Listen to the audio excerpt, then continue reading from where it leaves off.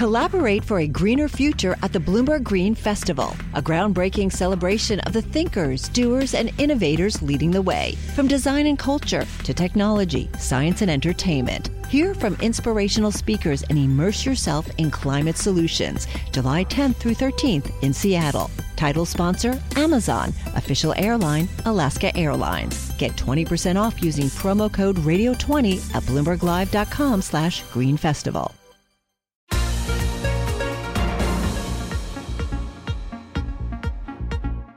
Welcome to the Bloomberg P&L podcast. I'm Pim Fox, along with my co-host, Lisa Abramowitz. Each day, we bring you the most important, noteworthy, and useful interviews for you and your money, whether you're at the grocery store or the trading floor. Find the Bloomberg P&L podcast on Apple Podcasts, SoundCloud, and Bloomberg.com.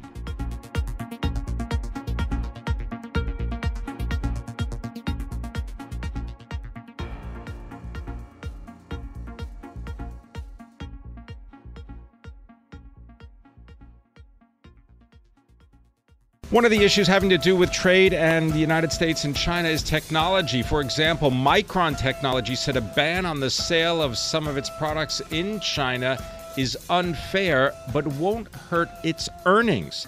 Here to tell us more about how chip makers are trapped in the U.S.-China crossfire is our own Shira Ovide, technology columnist for Bloomberg Opinion. And, of course, you can follow Shira on Twitter at Shira Ovide. All right, Shira, tell us about the chip companies and why this has been a back and forth, because it has to do not just with tariffs, but then it has to do with the imposition of bans about what kinds of products can be sold between the two countries. Right. So there's two issues at play here that involve computer chip makers, U.S. chip makers. So I think much to the surprise and chagrin of U.S. chip makers, on the list of the first wave of U.S. tariffs of goods coming from China are some products that impact U.S. chip makers. So again, the trade group for the chip companies said,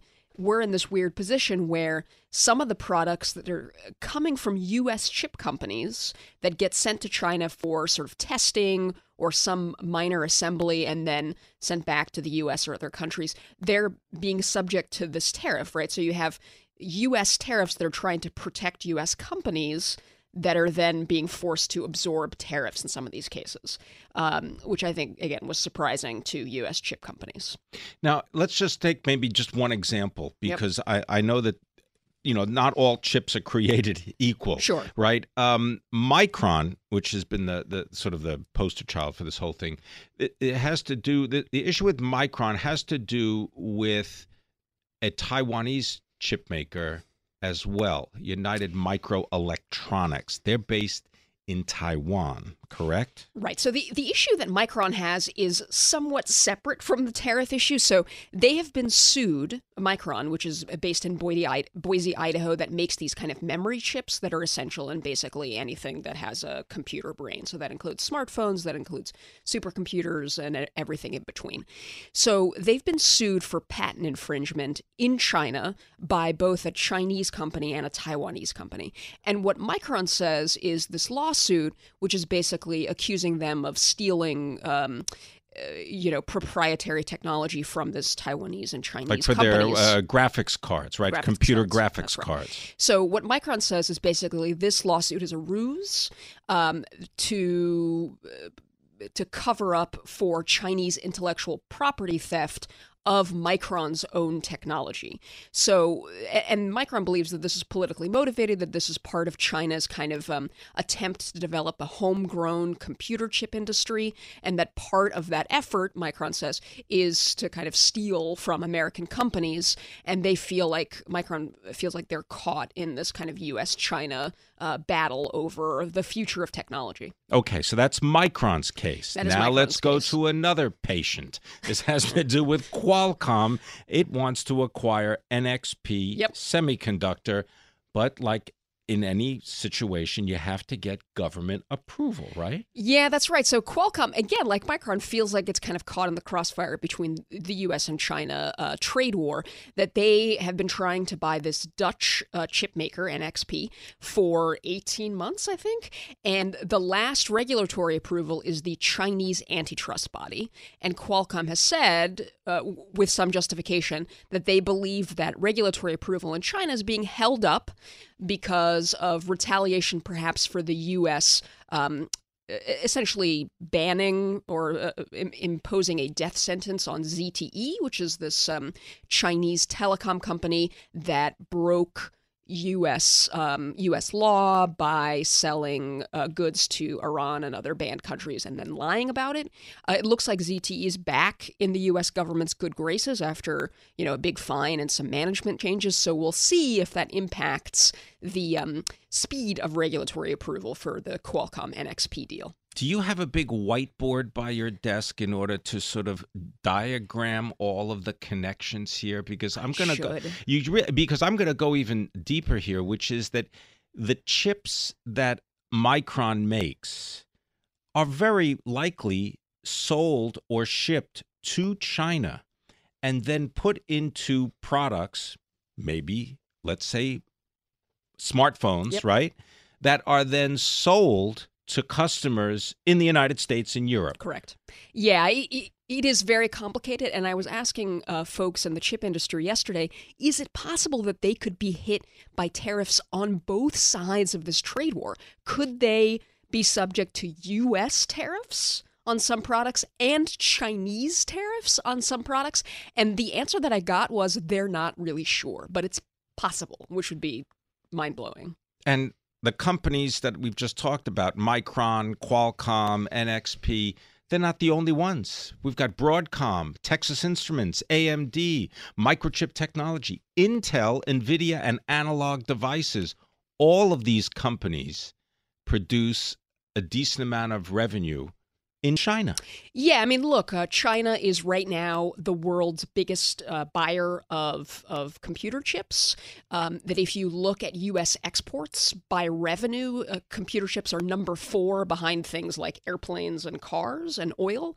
So, this is a big U.S. export with a lot of powerful and big U.S. companies.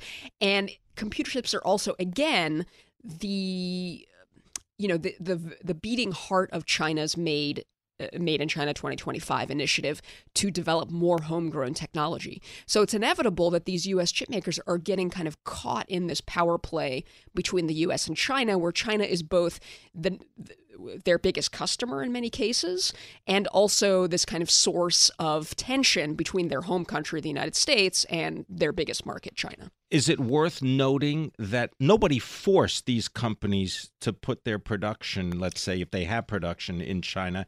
They went there because the scale and the cost makes it possible to then buy a smartphone that costs whatever it is, but allows everybody to make a decent profit on it. Yeah, and that's a totally fair point. That, look, the supply chain for a lot of products, including computer chips, is very global. That you do have these huge factories in China that have developed expertise over the years in certain discrete elements of the computer chip manufacturing process.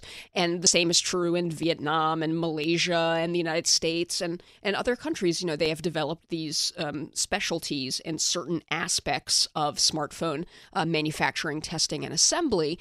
And right now, I think what you're seeing in the computer chip industry is some questioning about, do we need to adjust the supply chain as it has developed over the last decades to kind of reflect this fear of globalization being crimped in various corners of the world. So it's really interesting right now. Little bit of an irony when you think of all of the sort of market-driven decisions that are made, and yet they end up being political in terms everything is political. Everything is political now. Thanks very much, Shira Ovide, our technology columnist for Bloomberg Opinion. Check out all her stuff on Bloomberg.com/opinion and follow her on Twitter at Shira Ovide.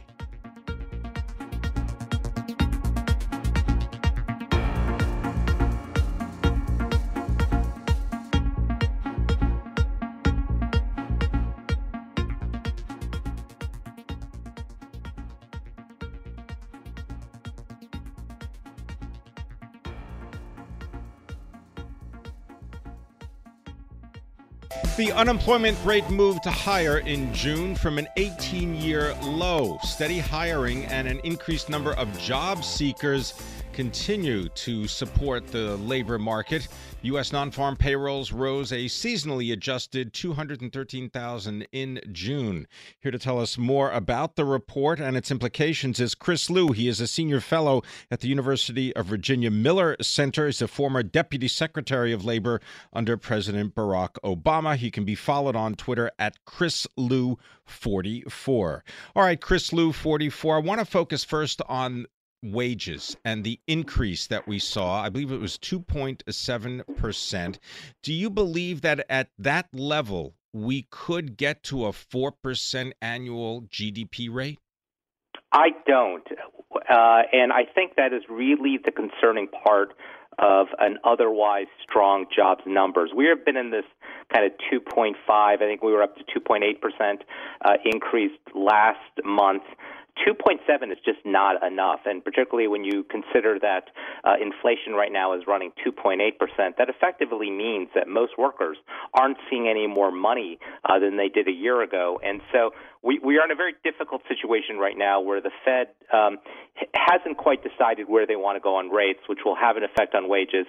We're starting to wonder whether this jobs market is different than what we have always thought, which is if you're down in this level of unemployment, you would expect wages to be going up much, much faster. So, I think it's concerning, and I think many of us are starting to wonder whether this economy is fundamentally different than what it used to be. Well, take that a little bit further and tell us, if you had to explore that idea of a fundamentally different economy, what do you mean by that? Well, look, you would think when you have normally a tightening labor market, a couple of things happen. People come off the sidelines, which is what happened this month, and it's one of the reasons why the unemployment rate ticked up from 3.8 to 4%, and that's a good thing. But you would also think that in this tightening job market, employers would have to pay more to entice workers to come there, and it just hasn't happened. And, we know that there are some solutions to this. Obviously, job training is important in helping people advance to more skilled jobs.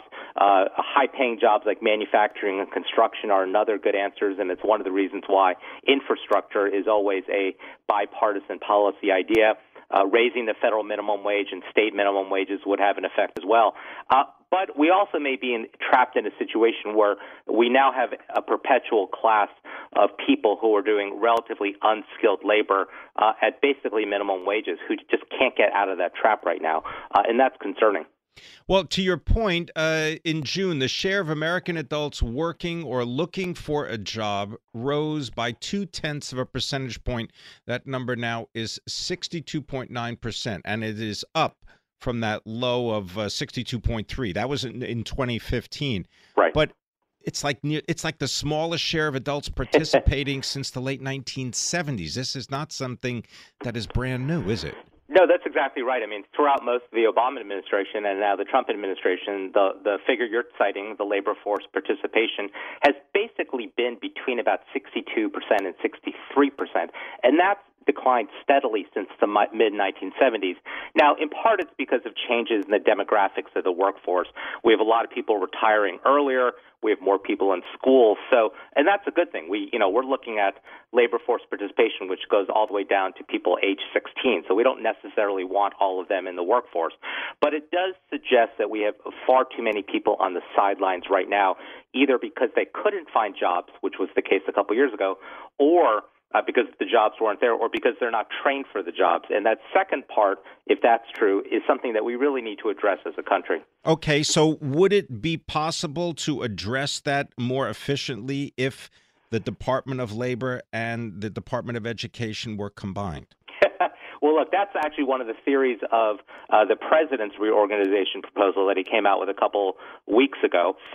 Look, there is certainly a synergy between education and training in the federal government, but there are also about 9 different federal agencies that deal with training, and the overlap between those agencies is actually relatively small. And having been at one end of looking at that, we function very well.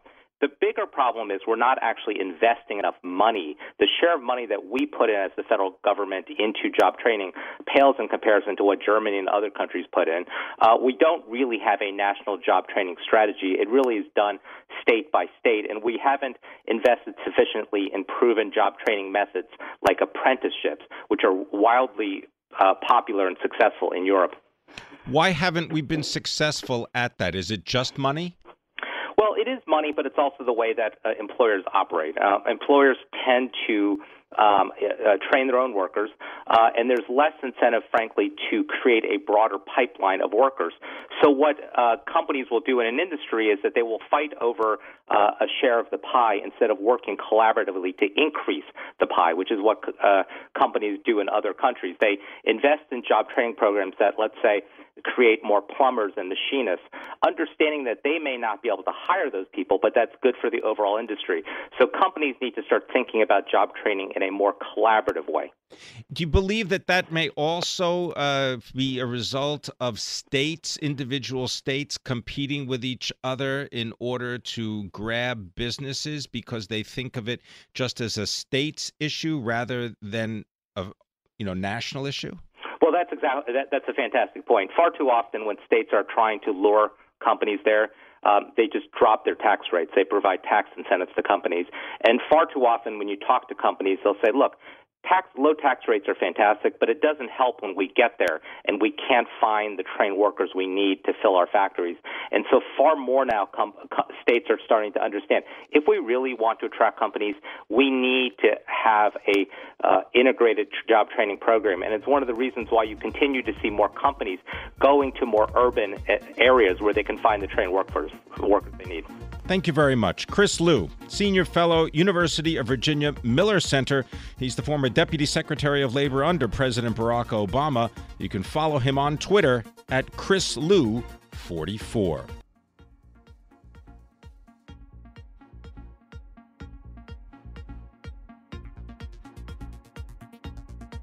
Success is more than the final destination. It's a path you take one step at a time. It's discipline. It's teamwork. And it's the drive and passion inside of us that comes before all recognition. It's what Stifel's been doing for over 130 years. Quietly, yet strategically, Stifel's become one of the fastest growing wealth management and investment banking firms in the country. Our financial advisors go beyond traditional wealth management to provide clients with direct access to one of the industry's largest equity research franchises and a leading middle market investment bank. Because success is the drive it takes to keep climbing, the passion to keep investing, the best of each of us made better by the best in all of us. And that is where success meets success. Start your journey at Stifel.com. That's STIFEL.com. Stifel Nicholas and Company Incorporated, member SIPC and NYSE.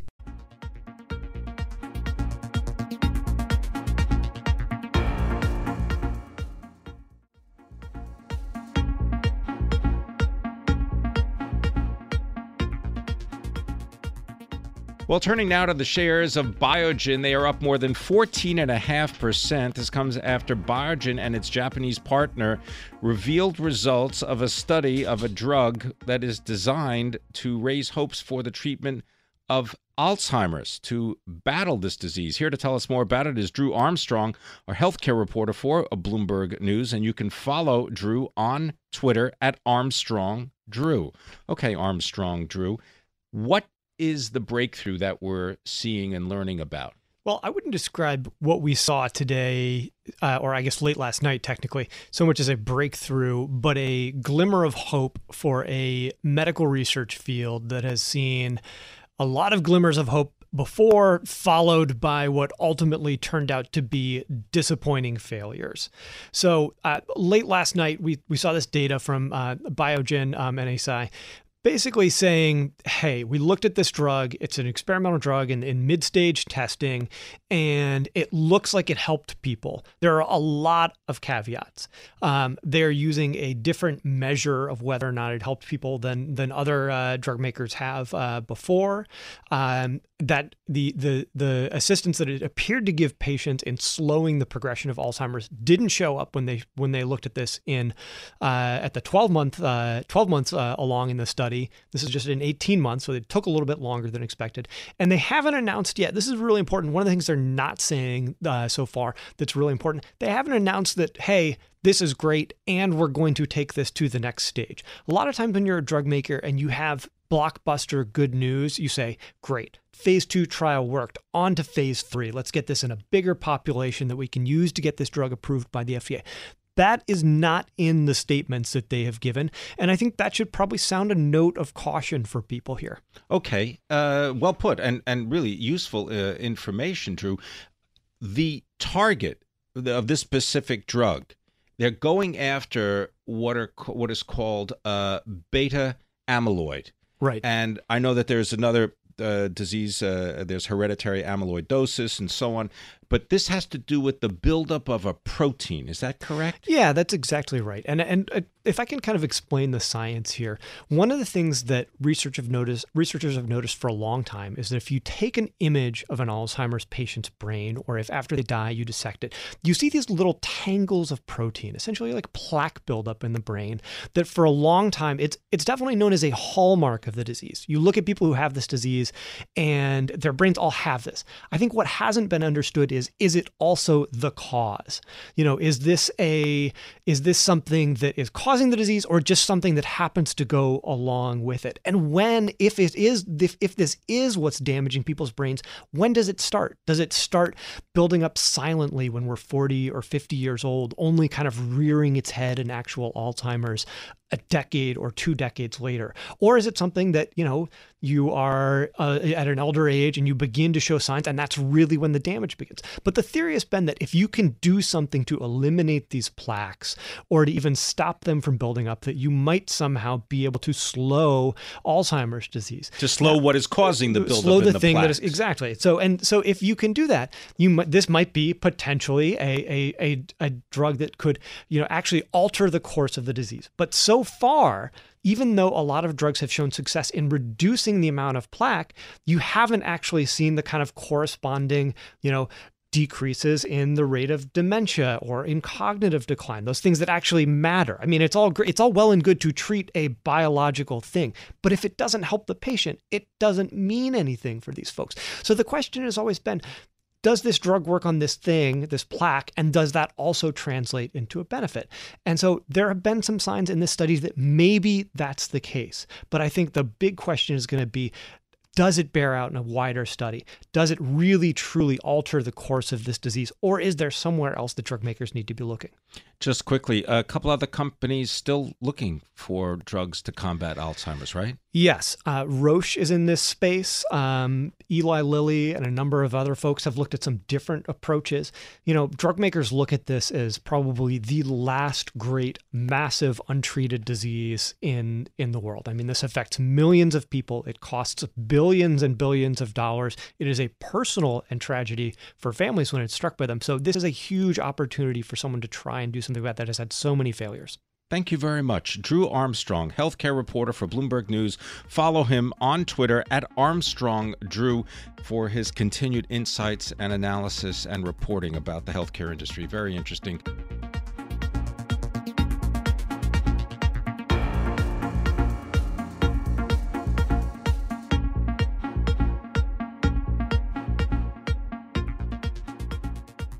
My co-host and colleague Lisa Abramowitz on a well-deserved holiday vacation. He's not on vacation. He's Scott Wren. He's a senior global equity strategist for Wells Fargo Investment Institute. Assets under management, $1.9 trillion, based in St. Louis. Scott Wren, always a pleasure. Looking at the performance of the S&P 500, it's up 3.25% so far this year. Compare that to the NASDAQ, up over 11%. The Dow basically unchanged. What kind of market does this remind you of?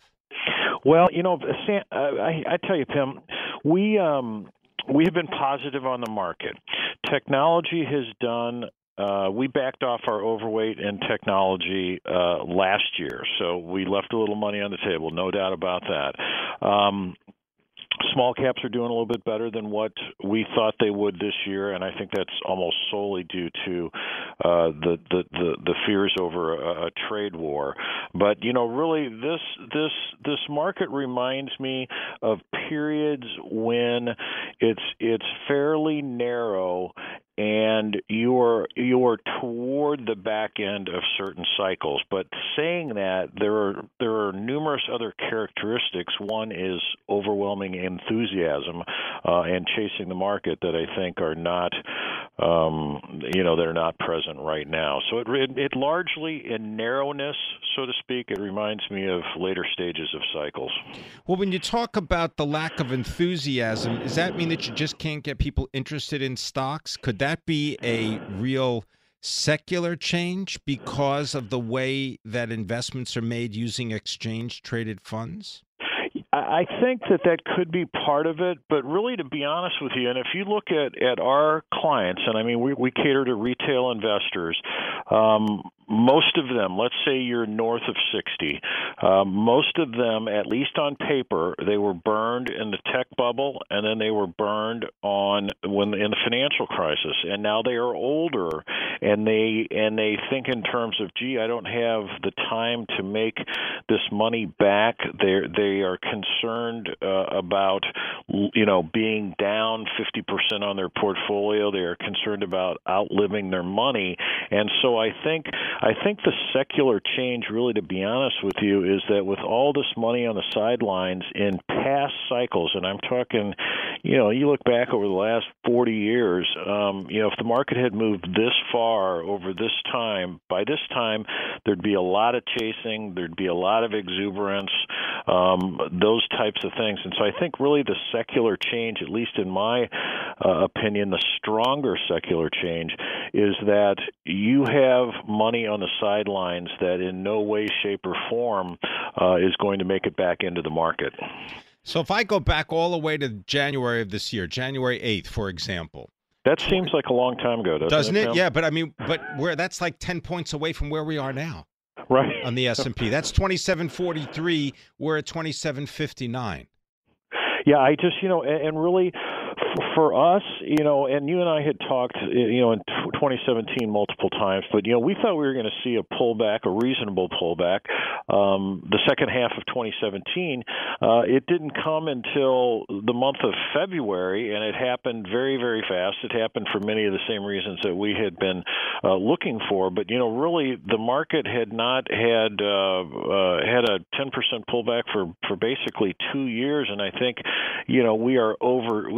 we were overdue, and I think the trigger, which often happens late in the cycle, is things about wage inflation, general inflation, margin squeezes, and what's the Fed going to do about it? So this cycle's been very different in a lot of different ways, but as we move into what is likely the later third of the cycle or so, some of these concerns that are causing the volatility outside of the trade war potential are really things that you see late in virtually every cycle. Okay, if that's the case, where's the best place to put money late in a cycle? I tell you, I think really, industrials have taken it on the chin here as the trade war rhetoric has been pretty strong. I still think that there's a relatively low probability that we're going to have an all-out trade war. Certainly the rhetoric's jumped up a little bit lately is probably the probability. But, we want to take advantage of this weakness in industrials. We've been overweight industrials. We still want to be overweight industrials. We want our clients on weakness in industrials, consumer discretionary, financials. Clearly, if you look back over the last 3 years, financials have done really well. But obviously, over the last 6 or 12 months, they've stumbled. But looking forward, we think that's still going to be a good place to be. We think it's too early to hide. So we've been underweight utilities. We've been underweight staples. Now, have those sectors done well here since February 2nd? early February when the market started to get more choppy and we had to pull back? Sure they have. But I think when you look ahead over the course of the next 12 months, you want to be assertive. You want to lean toward those sectors that are going to continue to benefit from a continuation of this economy. You do not want to hide.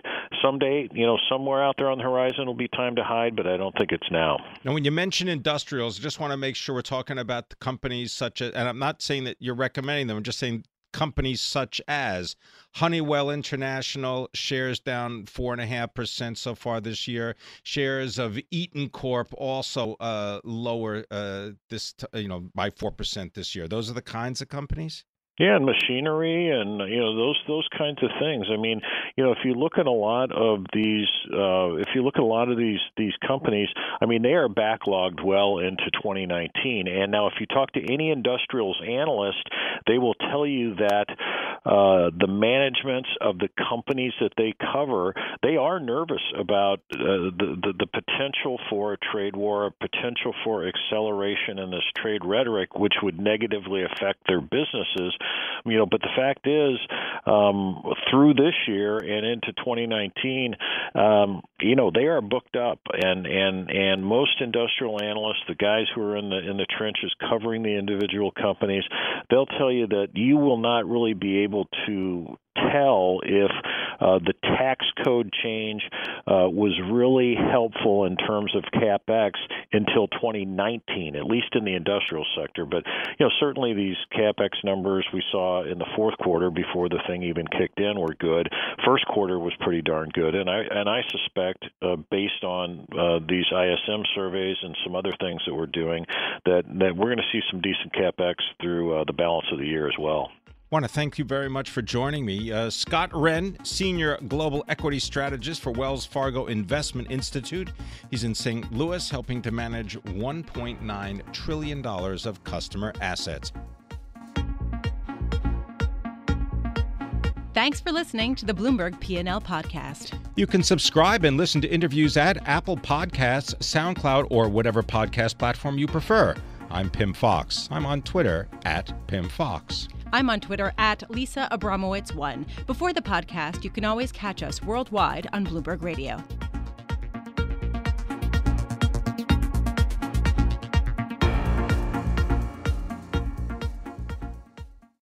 Collaborate for a greener future at the Bloomberg Green Festival, a groundbreaking celebration of the thinkers, doers, and innovators leading the way. From design and culture to technology, science, and entertainment. Hear from inspirational speakers and immerse yourself in climate solutions. July 10th through 13th in Seattle. Title sponsor, Amazon. Official airline, Alaska Airlines. Get 20% off using promo code radio20 at BloombergLive.com/Green Festival.